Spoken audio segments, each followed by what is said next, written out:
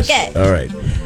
So I was just started reading about this story about Michael Jackson, Prince, and Warrant. Remember Warrant? Yeah, they're the kicker of this story. Yeah, because it's about the Warrant. other two are talented and blah blah blah. Warrant, here it is.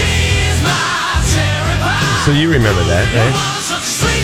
So anyway, you know who was a big fan early on, before they even signed a record deal? Prince heard something about these guys. Okay. And he's like, you know what? He liked them.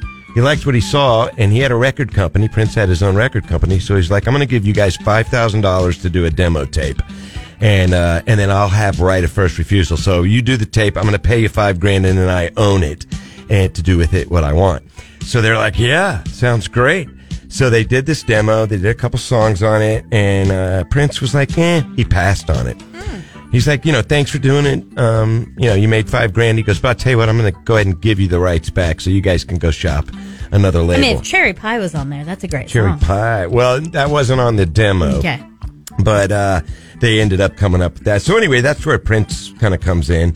But they picked up a little steam with all that. They ended up finally signing a record deal, and then they went in and recorded an album. And they were just about to put out the debut album, which did have this on it. You may remember that. But prior... Yeah. Warrant, baby. Anyway, prior to the album coming out, and I know seems like it's a bit of a long story, but I'm getting to the point. They caught someone else's attention.